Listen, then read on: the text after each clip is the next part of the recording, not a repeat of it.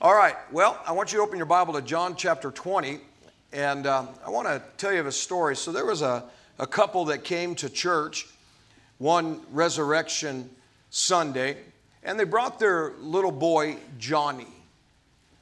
And they listened through the service, and Johnny was watching everything, watching his parents, listening to the music. And the service was over, and they got in the car. And they're driving, and little Johnny's in the back, and Mama says, "Well, what did you think of the service, honey?" He said, "Well, first of all, I didn't really like that music. Didn't really care much for the choir. Boy, that was the longest, most boring message I have ever heard. I didn't enjoy it." And little Johnny speaks up from the back seat. He said, "Well, Dad, I thought you really liked it since you paid so much money for it." He said, "What do you mean?" He said, "Well, I saw you put a quarter in the offering." Never mind. I thought that was a great message. I thought that was a great joke, and I'm going to tell you. So, how many of you thought that was funny? Please tell me you thought that was funny. Was it really that bad? If you think it was bad, raise your hand. I just want to see how honest you are. Oh, you're honest people. How many of you thought it was great? How many of you thought it was terrific? I thought it was huge. I thought it was great. Go ahead and comment online. And hopefully the connections didn't just go like from, we get thousands on. Hopefully it didn't go down to like 10 people. All right, look at John chapter 20. Now here's what I want to do. I want to read you what happened on Resurrection Day.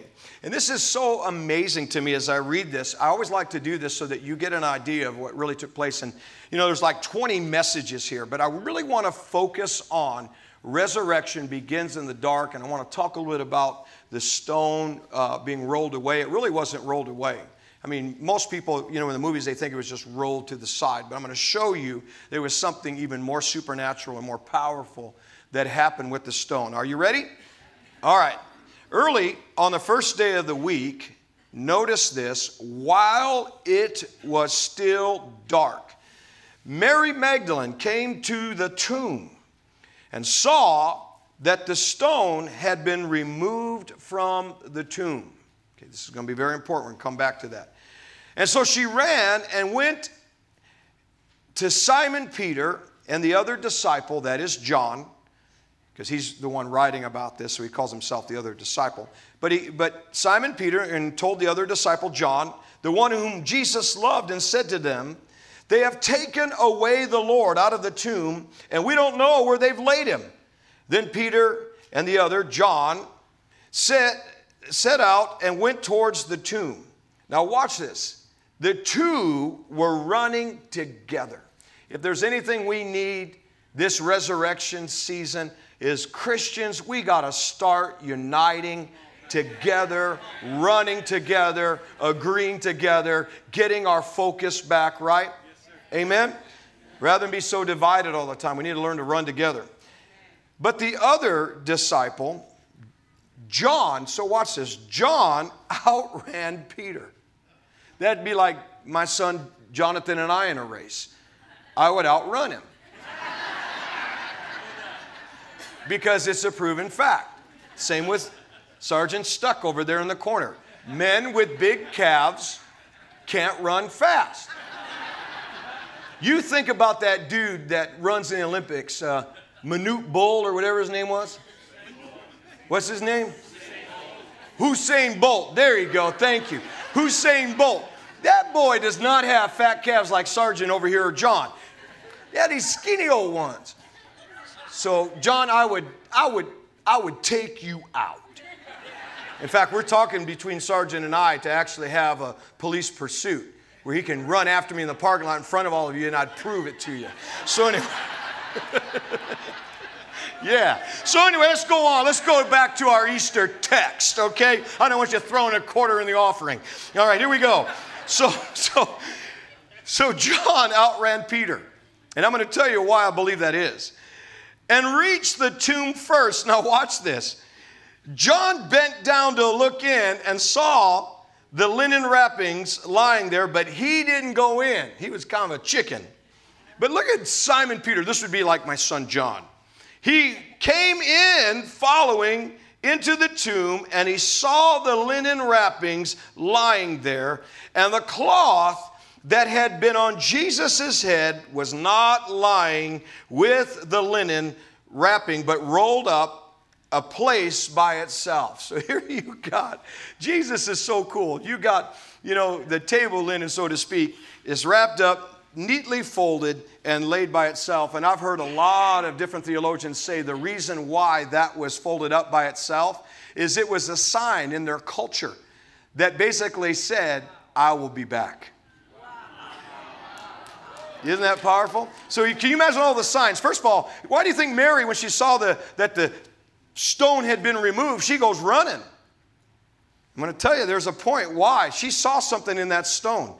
Now they go inside and they see a cloth over by itself saying, hello, I'm going to be back. Then the other disciple, John, who reached the tomb first, also went in, and he saw and believed. For as yet they did not understand the scripture that he must rise from the dead. Then the disciples returned to their homes. But Mary stood weeping outside the tomb, and as she wept, she bent over to look into the tomb, and noticed she saw two angels in white sitting where the body of Jesus had been lying. Notice the two angels. One was by the head and the other by the feet. Now why? What is the significance? You got an angel that would be by where Jesus' head was, and you have another angel by his feet. Why would that be? Now, these are huge angels. Just imagine me from the side here. Are you all here this Easter? Okay. So why would there be one at the feet, one at the head? Because how many remember what Israel used to carry around called the Ark of the Covenant? And on top of that Ark of the Covenant, it was a box. We use the phrase God in a box. Well, it really was. God's presence was in a box, and it was overlaid in gold. And they had a top, and on the top they had two angels, one on this side and one on the other side, and they were facing each other, just like you see. And that was called the mercy seat, which was symbolic of the throne of God. And so these angels are there by the body of Jesus to show us that we now are about to receive mercy, help, grace in our time of need. That's why we can come boldly, because Jesus would carry his blood as he would ascend and put it upon on that mercy seat. And the angels were trying to show them another sign. He's alive, he's about to ascend, and you're going to forever have grace, mercy, and help in the time of need, forever and ever and ever. Now watch. So that takes place. And now watch this. They said to her, woman, why are you weeping? Now they're saying, America, why do you fear? And she said to them, they've taken away my Lord, and I do not know where they have laid him. And when she had said this, she turned around and saw Jesus standing there.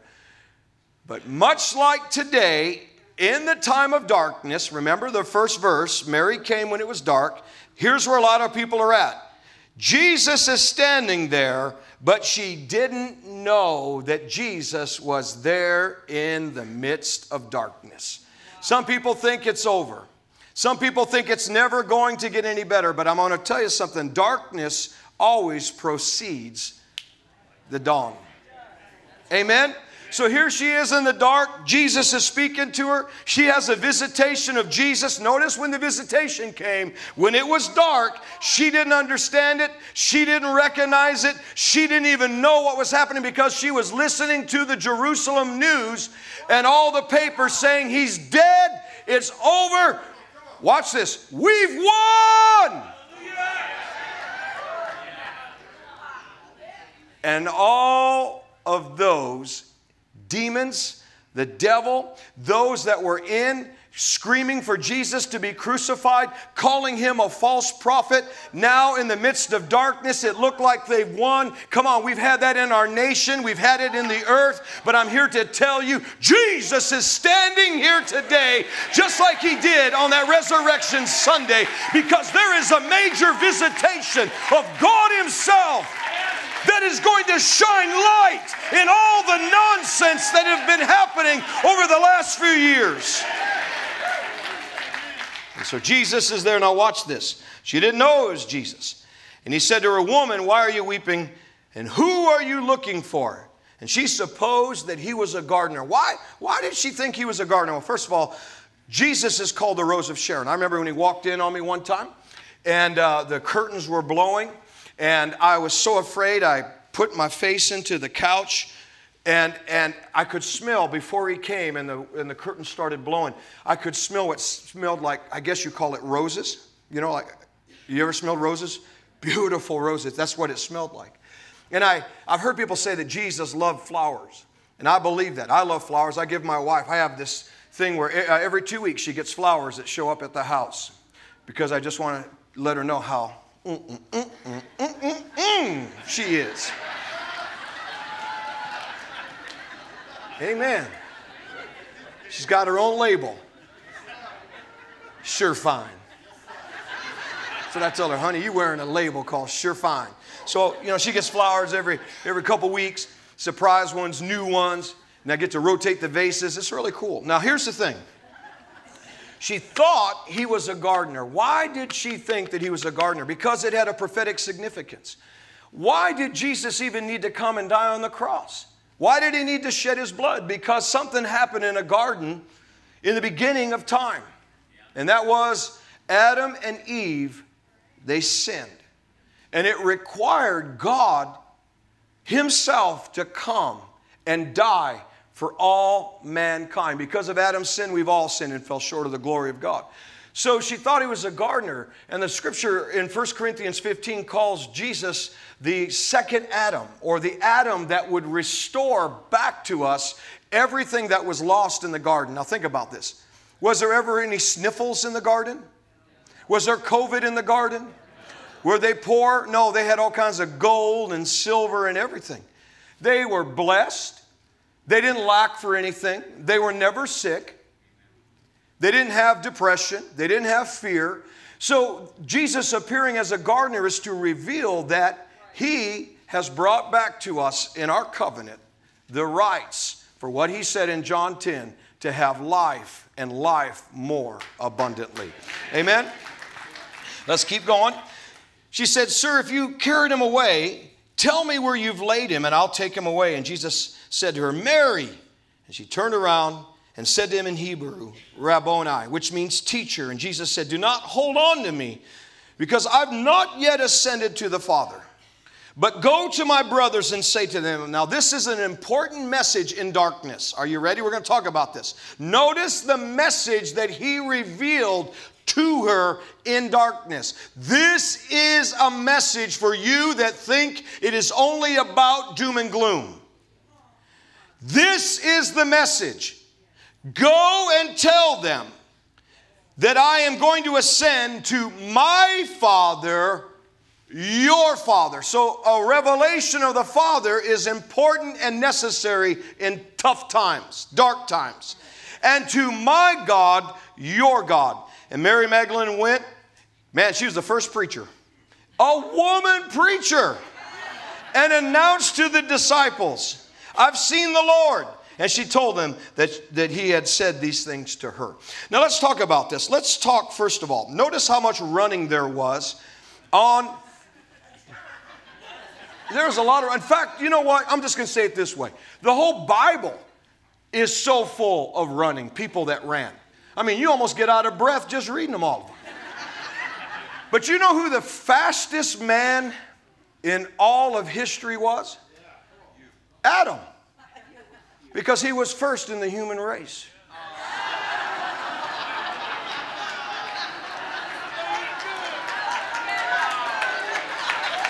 That was really bad. I don't know where that came from. Oh, Lord, come back. It's Easter Sunday. It's Resurrection Sunday. Now, here's the thing. Well, I thought that was very creative. So let's talk about the running. Look here in John 20, verse 2. It says that Mary ran. So she ran. All right. Why is she running? Well, I think she's running. She didn't really believe that he was alive. She's like, hey, the tomb is rolled away. Something is happening. She thought it was probably mischief. She probably thought somebody stole him, because she said it. Hey, tell me where you've taken him. So she didn't believe that he rose from the dead. And so you can imagine. Now look at John and Peter are running. Now notice this. it says that John outran Peter, or Pastor Hank outran Sergeant Stuck. Now, why did John outrun Peter? Why is that in the Bible? You ever thought about that? Because remember, John was the one that always had his head up, listening to the heart of Jesus. Remember how many times it said it in the book of John that John would lay his head up next to Jesus' heart, his chest? And yet Peter was the one, when none of the other disciples could say who Jesus was, it was Peter who said, Jesus, you art the Christ. You're the Son of the living God. And Jesus said, man, blessed are you with this revelation, Peter. Upon this rock, upon that revelation, I'll build my church, and the gates of hell won't prevail. So why did John, who leaned his head up against the heart of Jesus, outrun a man who had a revelation?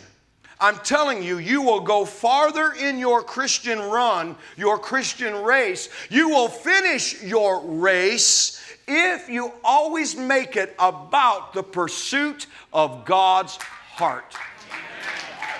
That's why. You can't just live off of a revelation. You need to know who God is for yourself. Amen. It's not just enough to hear Pastor Hank say it. Now, this should provoke you, make you hungry, where you say, I want to know Jesus for myself. But ultimately, when you stand before God someday, which we all will, and the Bible says no man will give an excuse, will have any excuse for their life and that they didn't hear. I was driving down the street the other day, and there was a cross that was off on the side of the road. I was just running errands, and there was something about Jesus on the cross, and people were driving by this cross. And I looked over to Brenda and I said, Brenda, now we know why the scripture says no man will be able to stand before God without an excuse. How many people do you think are reading that sign and looking at that cross? They're hearing the gospel. They're receiving the gospel. This is why, listen to me, don't you play with your life. Eternity is a long time to spend in the flames of hell where God did not create it for you. Well, then why do people go to hell? Because it's their choice. And second of all, when God created mankind in His image, spirit to spirit, spirit being, it was meant, spirit is eternal. It can never be destroyed. That's why the devil is going to be cast into a bottomless pit, into the lake of fire. He's a spirit being. So is all the other devils. And to be in the presence of a holy God, you yourself have to be redeemed and covered with the blood of Jesus. Or you cannot spend time in eternity with Him.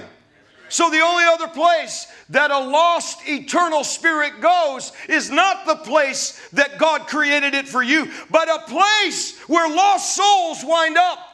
Because you cannot cause a spirit to cease to exist.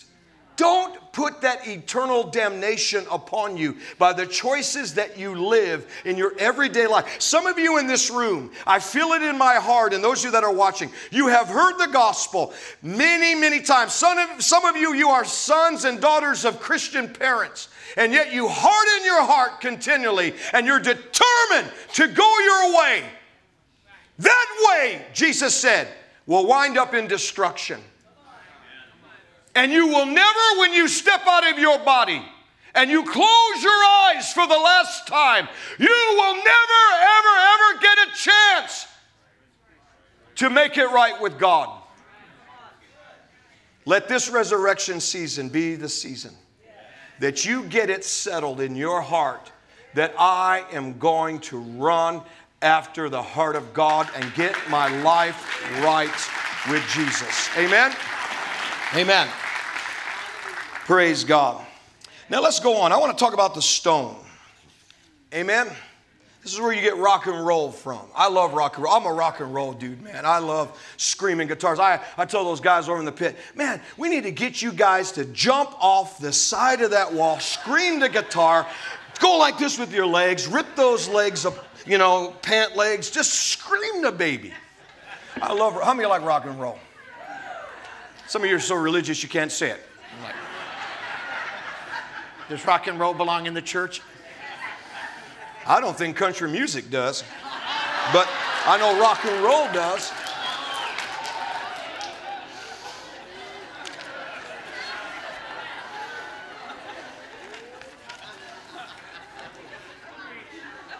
Amen. Didn't say they came to the tomb in the country. There was nothing with country mentioned, country music. It was rock and roll. There you go. Now look at Mark chapter 16. Let's read. I love the sound of good drums, good bass. I love it when they slap the bass. I wish I was a musician. If you heard me sing, you would know why God didn't bless me to be a musician. Amen? You don't say amen. Okay. Look at Mark 16. Let's go. I got to get this to you. So when Sabbath was over, Mary Magdalene, the mother of James and Salome, whatever his name is, brought spices so they could embalm him very early on Sunday morning.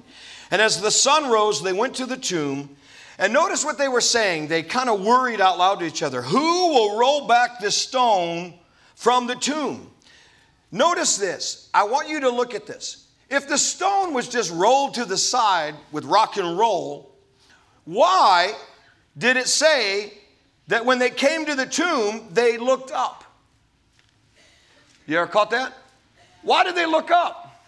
Didn't say they looked to the side or they looked at the tomb and noticed that the rock had rolled. They looked up and saw that it had been rolled back. Now there's a very interesting word, to roll back. And they actually didn't see the stone rolled back or to the side. It was actually rolled back up the hill. This stone was literally 1.5 to 2 tons is how much this stone weighed. Okay, that's heavy. Everyone say heavy, man, heavy. See, we're talking about rock and roll, so you got to talk heavy, heavy, man. Right? And we are told they looked up. Now watch this. In the King James Version, it says in Mark 16:3, who will roll away the stone from the door of the tomb for us? Verse 4. And when they looked up, they saw that the stone was rolled away. Now, underline rolled away. The literal translation of that word, rolled away, means to pick it up with great force and carry it. How did that stone get up the hill? Because it was picked up and carried with great force back up the hill. Why do you think when the angels showed up, there was an earthquake? And all of the soldiers there dropped like they were dead men. And they were so scared.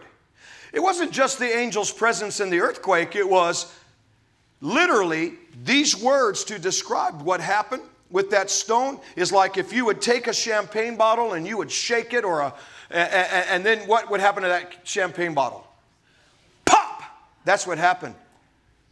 Resurrection power took that stone and blasted it off of the tomb and put it back up on top of the hill. That's literally what it means. Luke's gospel. Luke says the same thing. Luke uses a Greek word to roll away, and it literally means this. Luke uses a word in the Greek, and it literally means to roll the object away from another in a great distance from it. If you're just thinking the religious sense, okay, the rock was rolled this way. No, Luke describes it, brings interpretation and understanding of rolling away.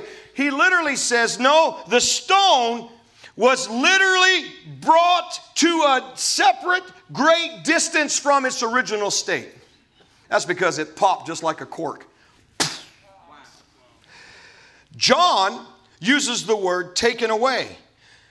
The word taking away, the stone was taken away, literally means this 2-ton stone was blown off the entrance. The force of the resurrection, notice when it was dark, was so powerful that the stone popped off the mouth of the tomb like that cork.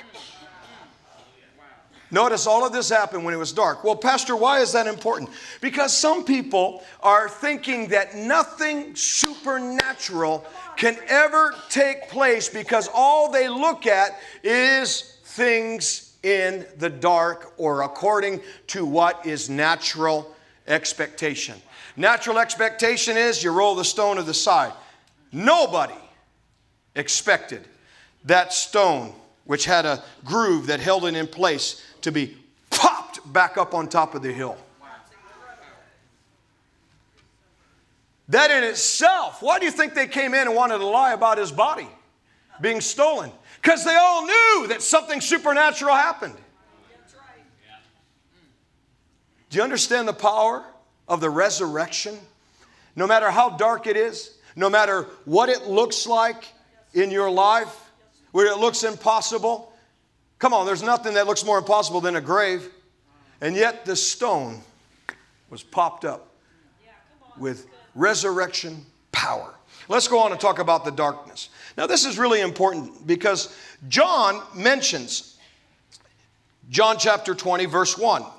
Early on the first day of the week, while it was still dark, Mary Magdalene came to the tomb.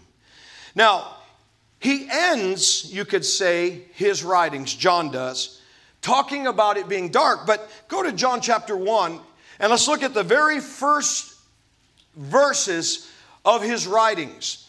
In John chapter 1, it says, in the beginning, verse 1, was the Word. And the Word was, come on, with God. The Word was God. And the same was in the beginning with God. And all things were made by Him. And without Him was not anything made that was made. So He created it all. In Him was life, and that life was the light of men. That's why Jesus says you are the light of the world when you receive Him.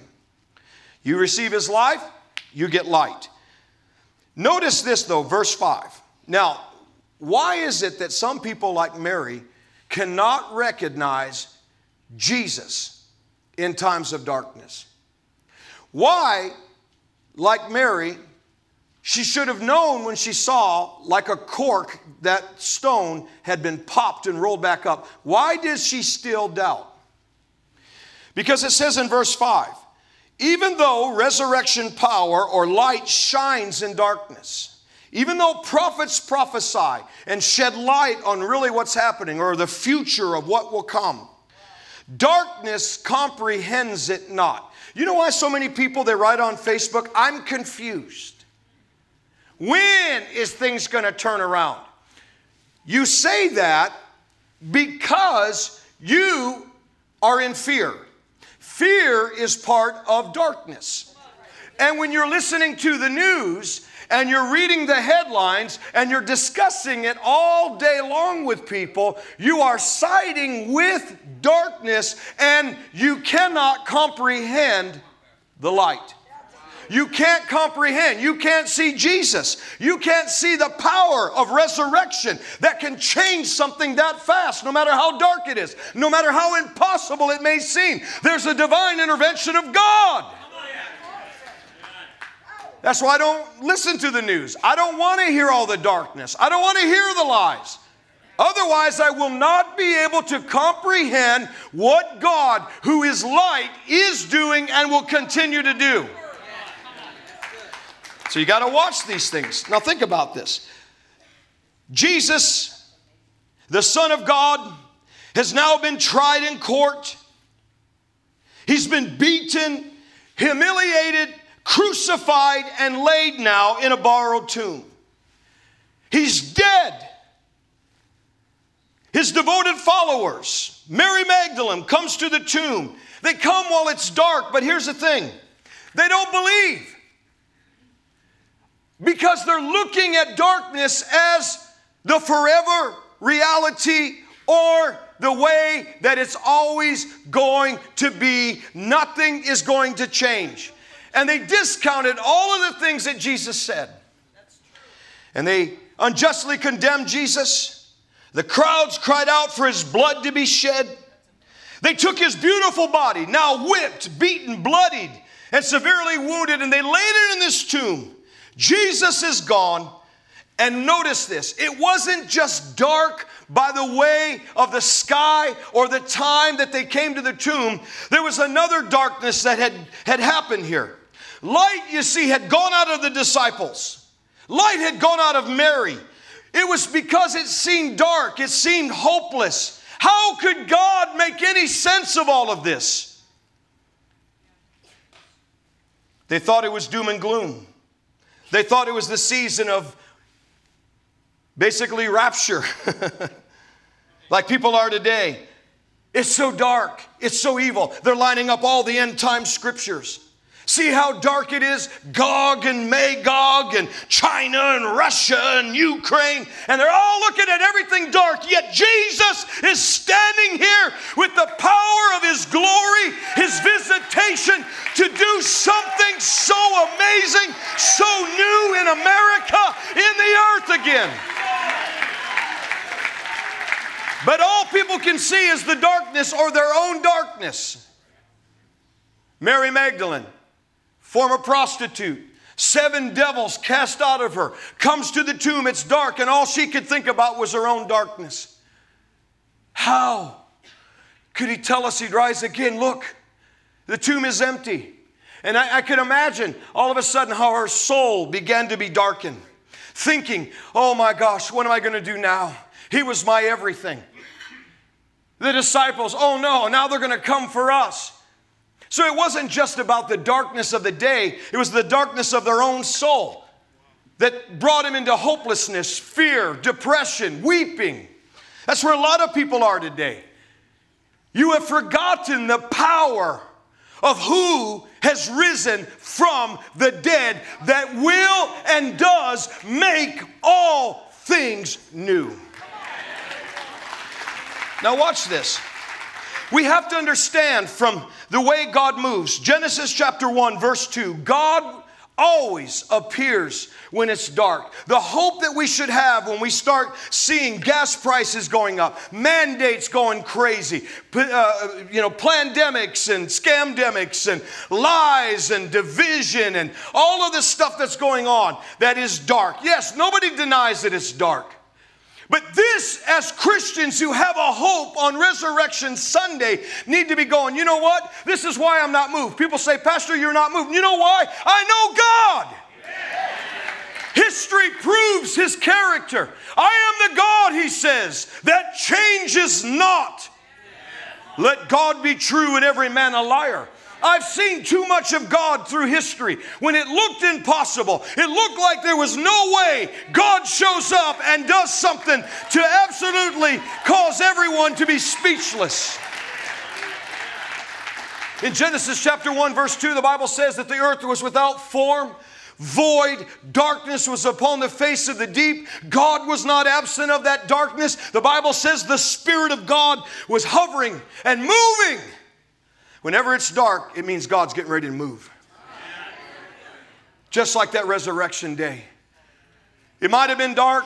Her own soul was dark. But didn't stop Jesus from moving. Didn't stop the glory from coming. Didn't stop the dawning of a new day from taking place. And I'm here to tell you this is exactly what is going to happen for America, for the earth. There is a new era that we have entered into. There is something new that is coming that only God can do. But you're going to look back and you're going to say, wow, I guess they were right. Exodus chapter 20. And the people stood afar off as Moses drew near to the thick darkness where God was. Just because it's dark, God doesn't remove Himself. In fact, when it's dark, that's when God interjects Himself. Why do I have hope for America? Why do I have hope for Australia? Why do I have hope for Canada? Why do I have hope for Russia? Why do I have hope for Ukraine? Why do I have hope for your life? It's because when it's dark is when God intervenes. Look at Mark chapter 6. And Jesus, when He came out, verse 34, saw a great multitude, saw the whole earth, saw America, saw the mandates, saw COVID-19, saw the lies, saw the stolen election, and was moved with compassion for them because they were like sheep. They didn't have anybody to lead them. They didn't have anybody to sort this thing out. Verse 35, by this time it was late in the day. In other words, it was dark. One translation says it was dark. And notice what most Christians do. Jesus, it's already dark. It's too late. There's no hope for the future. Just like that resurrection day. It's dark. Mary weeping. Oh, they've taken away my Lord. Yet Jesus is standing here poised to move. And the disciples said, send the people away. Let's just get out of here. Let's just rapture out of here. And notice what happened. Jesus said, no, give them something to eat. In other words, the darkness activated the compassion of Jesus himself to do something. You say, why is compassion so important? Compassion is love in action. It's where God himself comes down and makes himself a part of that darkness, just like on Resurrection Sunday. And inserts himself. Now, notice what also, put up John 20, verse 16. We're almost done if they could come to the piano. Watch the revelation that you need. When things are dark, it's not the time to close your Bible and forget where you put it and leave it in the lost and found at church. It's not the time to not read the scripture. It's not the time to quit going to church. When things are dark, it's not time to engage yourself in the darkness. These are very, very dangerous times. Paul said, it is perilous times. It's dangerous times. It's not the time to be eating and breaking bread with those who love darkness. You don't want your people, your places, and your things that you enjoy that are dark to drag you to eternal darkness forever. It's not worth it. It's not worth it. It's not worth it. It's not worth that adulterous affair that could drag your soul to hell forever. It's not worth it. It's not worth that relationship. It's not worth partying on the weekends and around people who get drunk out of their mind. And you go and get in a car with them. It's not worth the moments that you think is enjoying the pleasures of sin for a season, but you lose your soul forever. It's not worth it. That's why I don't love sin. I don't like sin. I don't play with sin. I avoid sin.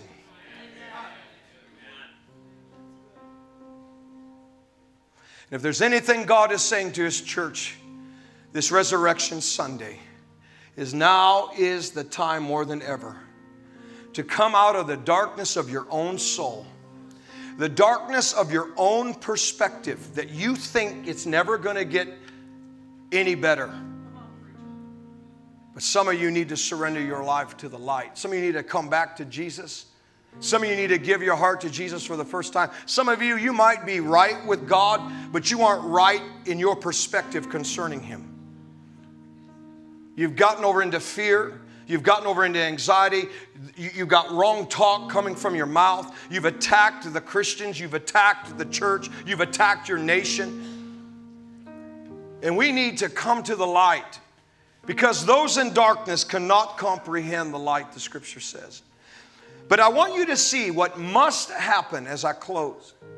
If you are going to honestly make it through darkness, you got to have these revelations. Are you ready? In verse 16, Jesus said to her, Mary, and she turned and realized that it was Jesus. The first thing in times of darkness is not the time to worship God on your own terms. I had somebody one time say, I don't need to forgive. God knows me. He knows how I am. And I say to that person, well, God knows how you are, but the Scripture tells you how you should be. And the Scripture says that you are to forgive. And if you don't forgive, your Father will not forgive you in heaven. So don't say, well, that's just my way. People who get so easily offended with things. Jesus said, blessed is he who does not get offended in me. In the last days, many shall be offended. Now, I'm not going to be one of them. I'm not going to be offended. And so we have to be careful, because what we're doing sometimes is we are turning away from the very lifestyle, the very way that Jesus has called us to be as people who are followers of Him. You know why America's confused? It's because the church is. The church thinks it's okay for two men to get married, two women to get married. If you want to call yourself a dog and go around and bark like one, that's fine. That's your life. It's your choice. No. We got to speak to people in love. Love isn't conformity. Otherwise, Jesus would have conformed. Love confronts. Love stands in the midst of what is wrong and holds to the truth. Other preachers may say certain things. Other preachers may allow certain things. Other preachers may, get up and put two men and marry them together under the name of God and call that okay. This preacher won't, because I have to uphold what God said in His Word. This is not turning away from Jesus. It's having a revelation of Him and what He has said in His Word that you will forever stand with. Quit letting the woke culture redefine your God. Quit letting the woke culture redefine your life of morals and standards. Don't live in the darkness. Don't accept the darkness. Quit agreeing with the darkness. Second revelation, last one, is when He turned and He said, "It's me, it's Jesus." That's the first revelation. The second one is He said, "I'm going to my Father, your Father, my God, your God." Now notice what He did. He brought, as Pastor Doug comes, the revelation of the Father. He brought the revelation in a dark time of His Heavenly Father. Now Jesus said to Philip, He said, "Philip, how long have I been with you? And you say, 'Show us the Father.'" And He said, "Philip, if you've seen me, you've seen my dad." Well, what was Jesus like? Well, Jesus was very, very merciful. Jesus was very loving, but yet He was also very confrontive. How many times did He say, "Woe unto the Pharisees, woe unto the scribes"? How many times, even with the woman caught in the midst of adultery, He said, "Hey, out of love, where's your accusers?" But then He said, "Woman, I don't want you to sin no more." To a man who got free from evil spirits, He turned him and said, "Now, don't sin anymore, lest something more evil will come on you." What He was trying to do, when preachers preach like this on a Resurrection Sunday, don't go out of the church saying, "Well, golly, there's other messages they could have preached." Tell that to Jesus. He recognized a spiritual truth. Your actions in life affect not just you. They affect your children. They affect your loved ones. A husband that cheats on his wife, or a wife that cheats on his husband, think about how many people that you affect. You go get drunk on a Friday, get in a car, and die in an accident. How many lives have you now just affected? But you also affect something more that people don't realize in darkness. Can I tell you what it is? You affect the spirit realm.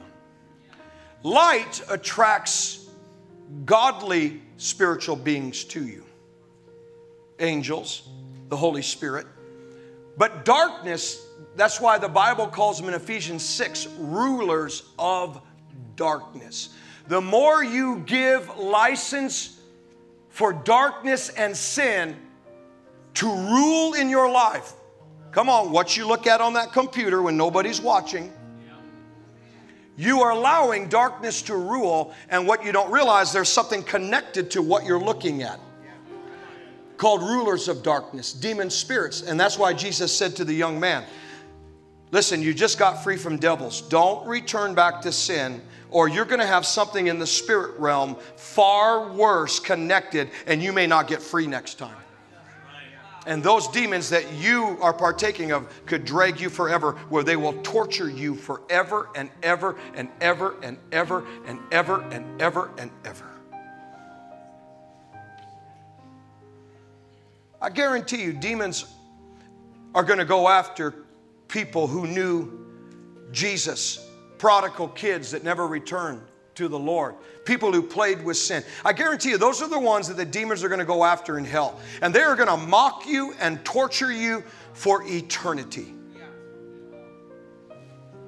Because you knew the truth and you didn't do anything about it. And as a result, they're going to mock you, and they are going to, like somebody said, shove dog droppings in your face forever. They're going to remind you sat in church. They're going to remind you that you were around worship, but you didn't lift your hands. You heard the gospel. You heard the message of the kingdom. You heard a preacher that maybe you didn't like in 2022 on April 17th that was preaching to you honestly. You didn't like it. You rejected it because you chose to harden your hearts, and you are going to pay for it for eternity.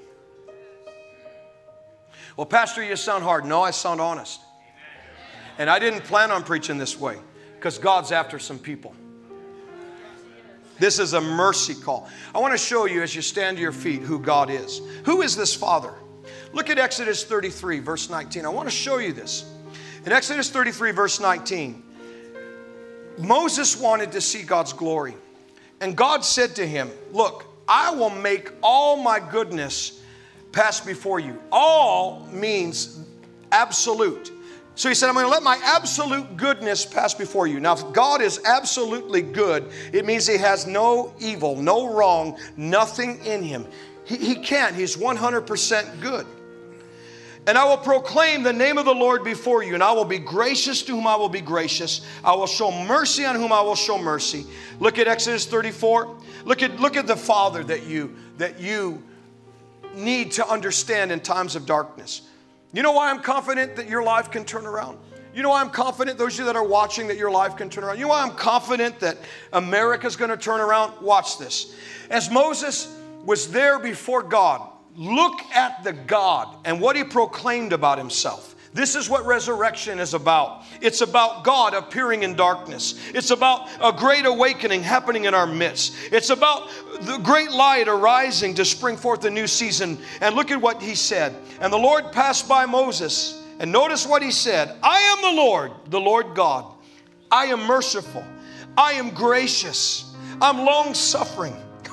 I am so abundant in goodness and truth. And I keep mercy for thousands. And I forgive iniquity. Here's the thing. If you're in here today and you are sinning, iniquity means purposeful sin. He says, I forgive your purposeful sins and your transgressions and your sins. And by no means will I clear the guilty, though. In other words, if you won't repent, you're not going to be cleared. Why? Because it's your own judgment that you bring on yourself. And again, watch. Your sins do affect other people. You know why I know I'm going to have honorable, righteous grandchildren? I believe with all my heart. Because I have sowed that in my life of serving God since 1984. I love righteousness and I hate iniquity. That's what the Father, I asked Jesus that, or the Father that one day. I said, Father, what do you love about Jesus? And the Lord said, I love what I said in my word. And it says in the book of Hebrews that the Father said, you are my Son, looking at Jesus carrying His blood, and said to Him, you, Jesus, you love righteousness and you hate purposeful sin. I want to be just like that. Don't you? But notice what He says. He visits the iniquities of the fathers upon the children, upon the children's children, upon the third and fourth generation. It's not that God's mean. It's just because you're guilty, you haven't repented of your sins. You haven't come clean with your life. You haven't come back to God. As a result, it brings sinful actions and curses that affect generations to come by your actions. That's what God's trying to say. And so this Resurrection Sunday, I just want to encourage you to check your life. Are you just running with a revelation? Yeah, I believe He's Jesus. Yeah, I've heard all that stuff. I grew up in the church. No, it's time to really get radical for Jesus now. It's time to run like John after His heart. Run after righteousness. Run after doing right. Run to church every time the doors are open. Amen. Father, I pray for every person in the sound of my voice, and I pray that this Resurrection Sunday, no matter what they're going through, no matter what they've gone through, that there will be something on the inside of them that says, Lord, I want you more than anything. And may they surrender their hearts to you like they've never surrendered before. And may this resurrection season, not only may it be different by way of their perspective, but may it be different by their choice. Their choice is that from this moment forward, they will say, no matter what, I'm going to run hard after the heart of God. And I'm going to adjust my choices. I'm going to adjust my lifestyle. And I am going to serve Jesus as a radical for Him. And everybody said amen.